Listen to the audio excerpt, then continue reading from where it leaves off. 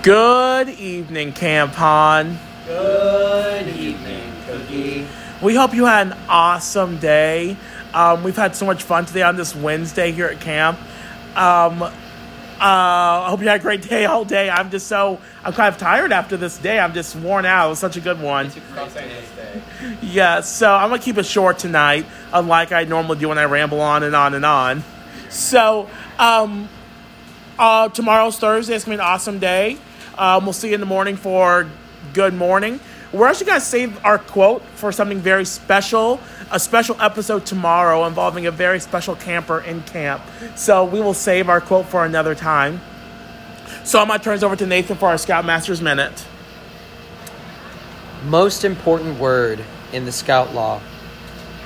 What do you guys think is the most important word in the Scout Law? Good question. Trustworthy? Wow. Helpful? I think it's the scout. Ooh. Scout? Well, let me tell you this. The most important word in the Scout Law is. The Scout Law doesn't say a scout might be, or may be, or could be, or should be. It says a scout is.